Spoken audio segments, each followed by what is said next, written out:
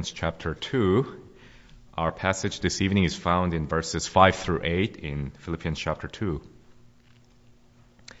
Middle of a rather well-known passage that people sometimes call the Carmen Christi's, the Song of Christ, depicting the humiliation and the exaltation of Jesus Christ in kind of a parabolic shape, going all the way down to his death and then being lifted and exalted on high. And we'll look at the first half of that section, verses 5 through 8 this evening. As we have seen, the Apostle Paul has exhorted the church to conduct themselves in a manner worthy of the gospel, to really live in this world as citizens of another kingdom. And he stressed that we do so by being of the same mind, having the same love, and being of one soul, striving side by side for the truth and in the truth, to walk in unity as God's people. And in order to do that, Paul had said that we must humble ourselves, counting others as more significant, and in the truth, willing to humble ourselves for the betterment of our other brothers. Well, our well-known passage that we come to this evening points to the supreme example and demonstration of self-humbling and self-abasement, what Jesus Christ has done. So let's hear God's word this evening, verses 5 through 8 in Philippians chapter 2. Have this mind among yourselves, which is yours in Christ Jesus, who, though he was in the form of God, did not count equality with God a thing to be grasped, but emptied himself by taking the form of a servant, being born in the likeness of men, and being found in human form. He humbled himself by becoming obedient to the point of death, even death on a cross. Thus far, this reading in God's Word. Let's look to our God and seek His help and blessing. Once again, let's pray together. Gracious God and Heavenly Father, we come to you as needy children, looking to the lavish and generous hands of our Heavenly Father, and seeking to be filled with the bounty of your house this evening through the preaching of your Word. We pray that you would give glory and honor to your beloved Son in the preaching of the gospel, and also that glory may be seen in the transformation and sanctification of your people as we are conformed and pressed more and more into the image of your beloved Son. So use your word to produce that in us, which is pleasing in your sight, and give power to your word, we pray, and grant us faith to believe and obedience to live out and be doers of your word. So grant this desire, we pray, and we ask these things in Jesus' name. Amen.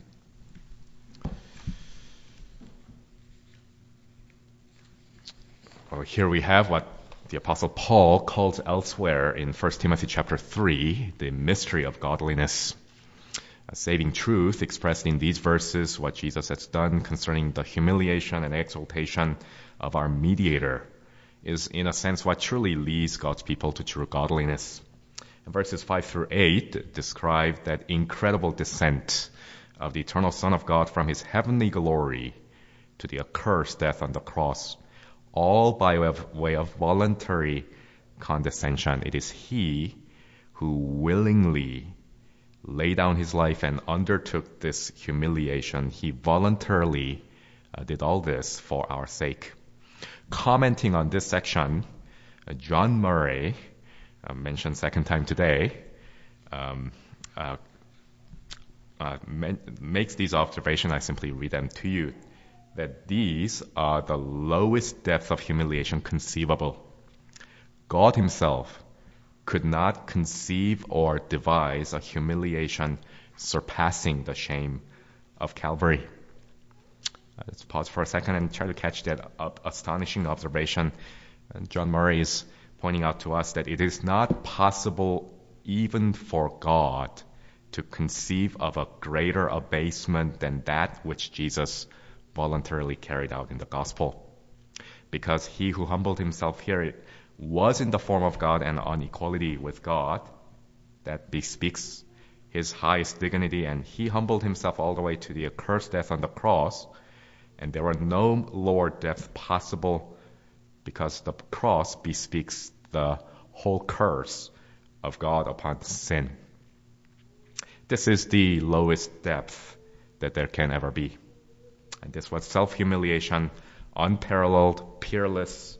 This is a unique act, incomparable, inimitable, unrepeatable, and unrepeated. And yet, Paul says something of the same mindset behind this self-abasement of our Savior is to be found in the lives of God's people. This is what the Apostle Paul exhorts the church to put on and to practice. Have this mind among yourselves, he says in verse 5, which was also in Christ Jesus. And to understand this mind and something of the magnitude of Jesus' self-humbling in service, following the headings from John Murray's exposition, I want to simply look at two things this evening with you. First, I want to consider the dignity possessed, the dignity that Jesus possessed from all of eternity natively. And then secondly, I want to go on to see the humility undertaken. So simply two things: dignity possessed and the humiliation undertaken. With respect to the first, we're given two aspects of Christ's dignity in verse 6. You'll notice that in that verse, how Paul uses two phrases, how Jesus was in the form of God as to his being, and how he was equal with God as to his station. Being in the form of God points to the fact of Jesus' divine essence, that he was the very God of very God. He possessed the fullness of deity from all of eternity, as we read in John's Gospel.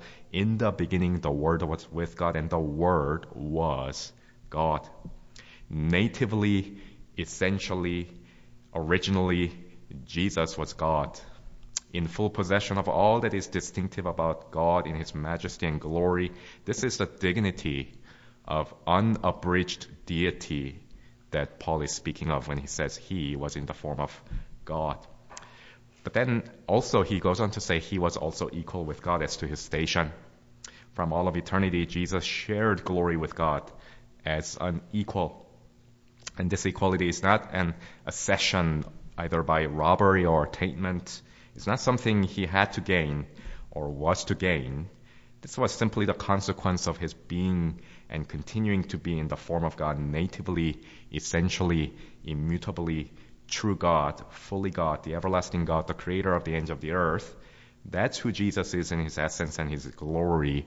There is this highest dignity possessed by Jesus as God, eternal. And yet look what Jesus did for you. The humiliation undertaken, secondly. The astonishing self-humbling that is punctuated by the two voluntary descending points of his birth and his death, of his being born, and his dying on the tree. His incarnation and his crucifixion, by which he abased himself, are spelled out in the ensuing verses. And look at some of the verbs that Paul uses to describe what Jesus undertook. Verse 7, Paul says, Christ emptied himself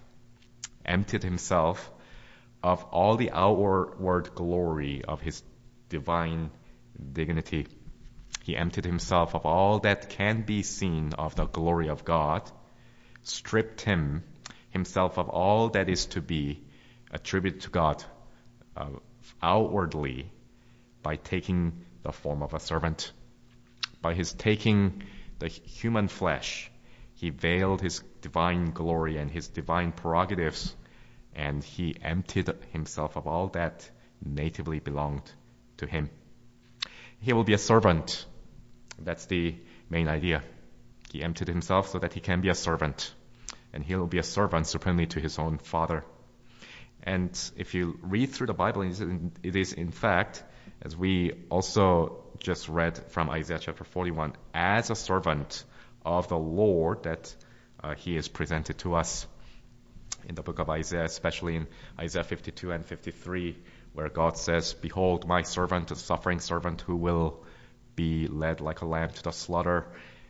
And Jesus taking upon that title to himself and said time after time, I came not to do my will, but the will of him who sent me. My food is indeed to do the will of him who sent me. So he became a servant, and the service that he would go on to render is laying down his own life in order to accomplish salvation for all his elect. So to that end, verse 8 says, he was born being found in human form. He then humbled himself. He came into the world to be a sin offering, and being found in human form, he humbled himself by becoming obedient as a man, as an obedient man, all the way up to death, even death on a cross.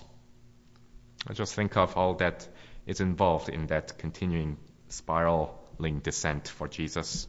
If Jesus had come into a pristine world, unspoiled world, into the Garden of Eden as a man, that itself would have been an astonishing act of humiliation on account of the infinite distance between the Creator and the creature.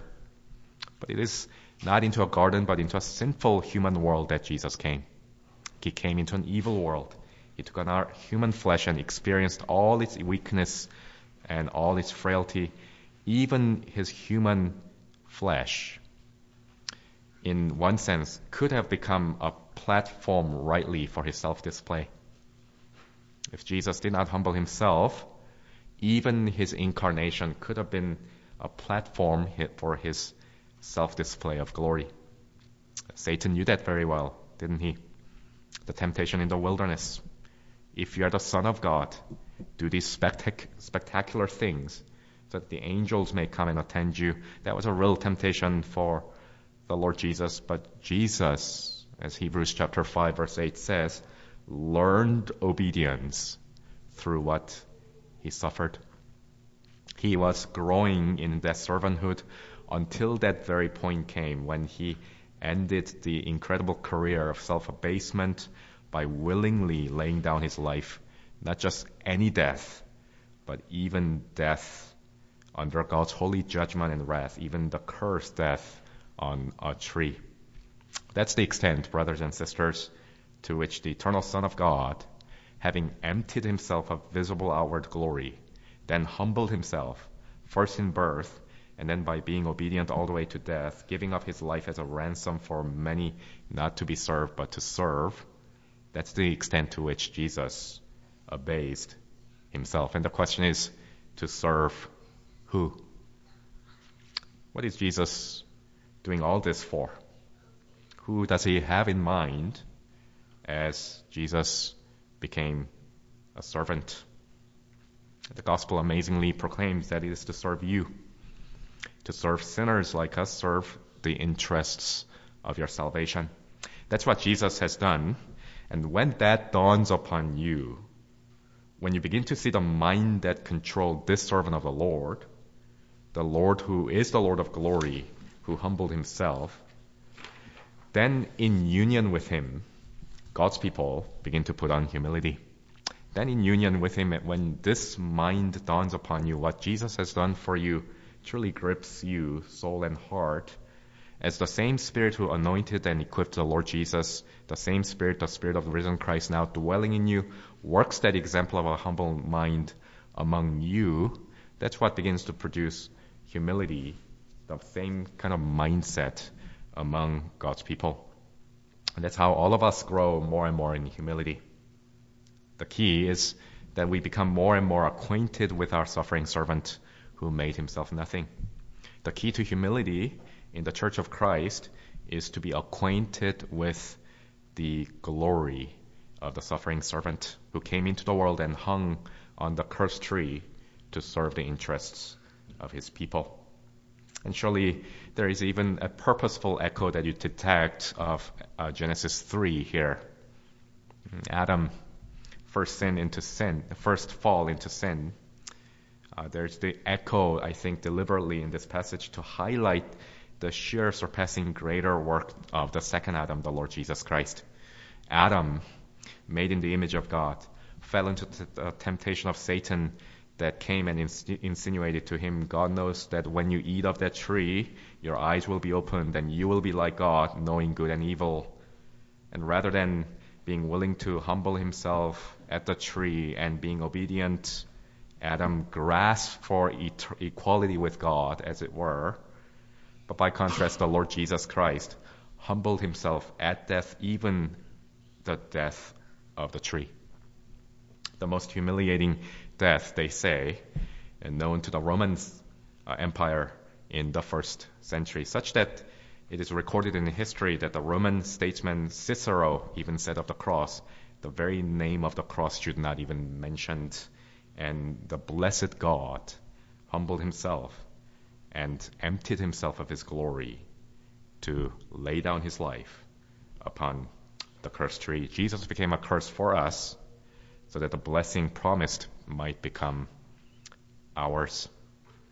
And that tasting of that blessing in salvation will make us more and more humble. When people come to receive the blessing promise to all the sons of Abraham, that's what will go on to make God's people humble and humble. And that's the kingdom of God. That's the kingdom of God that is distinct from the rest of this world. The kingdom of God where God says the greatest among you must be servants and must be humble. The greatest among you must be servants. The Puritan Thomas Boston has this stirring section speaking of the work of the Lord Jesus Christ. He says, to redeem lost man, he did hang upon a tree, and he did drink the cup of wrath as the bitter fruits of sin, and was buried in a garden. The first Adam ate of the forbidden tree, and Christ, the second Adam, hung on the cursed tree. Adam's preposterous love to his wife, Eve, made him sin, but Christ's love to his spouse made him suffer. Our first parents pleased their sensual appetite with a taste of the pleasant fruit of the forbidden tree, and therefore Christ got vinegar mixed with gall to drink upon the cross tree. By eating the forbidden tree, death came upon all men to condemnation, but by eating the flesh and drinking the blood of Christ, life was brought to the soul. O then, sinners, flee unto the Lord Jesus, who has restored that which is the first Adam took away, and yet shall be reinstated in all that happiness and favor with God, which he forfeited by eating the forbidden tree. Well, that's what Jesus has done. Just one sampling of the depth of meditations on the glory of the suffering servant, what he has done for you in his self-humbling and self-abasement. And Paul says, let this mind be among yourselves.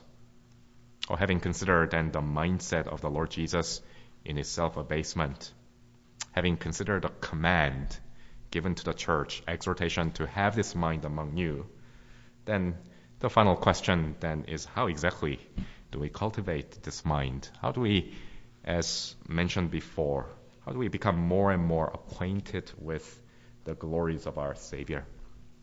And the spiritual key to that kind of transformation in the new covenant is found in 2 Corinthians chapter 3, verse 18, where the Apostle Paul says, we believers all with unveiled face, beholding the glory of the Lord, are being transformed into the same image from one degree of glory to another. This comes from the Lord who is the Spirit. In other words, a key to having this mind then is that you look to the Lord Jesus, that you have a spiritual sight of him, to behold his glory, to gaze at the cross of Christ, to ponder the glory of Christ and him crucified. It is by beholding him, Paul says, that we too are being transformed into his likeness. Well, that's what gospel preaching does in the Church of Christ. As Christ is set forth, as God's people begin to have a spiritual eyesight towards the Lord, we become like the God whom we bow before. We are being transformed into the likeness of his image by the ministry of his Holy Spirit. Well, what a great need we have, and what a comfort also we have that God is the one who is working in us that which he also displays before us, and that which he proclaims to us in the gospel. So let us put on then humility, this humility which Jesus displayed supremely. Humility begins in the mind. It begins with a mindset. It begins with a lowliness of mind of Christ, considering others, and the mindset that will go on to set you free from self-absorption and make you instead taken up with Jesus Christ. this humility in your life, then we'll continue in service. Just as Jesus took actions to serve, when we put on humility, humility will take action to serve. And just as Jesus, in his state of humiliation, was eventually exalted on high in the kingdom of God, humility not only begins in the mind and continues in the service, but humility in the kingdom of God will always end in exaltation. Whoever exalts himself will be humbled, the Lord Jesus said, but whoever humbles himself will be exalted. God opposes the proud, but gives grace to the humble. That's the promise given to the church. Have this mind among you. Let humility continue in service, with the assurance that in the kingdom of God, humility always ends in exaltation. Well, praise God, and maybe it be so in each of our lives. Let's pray together.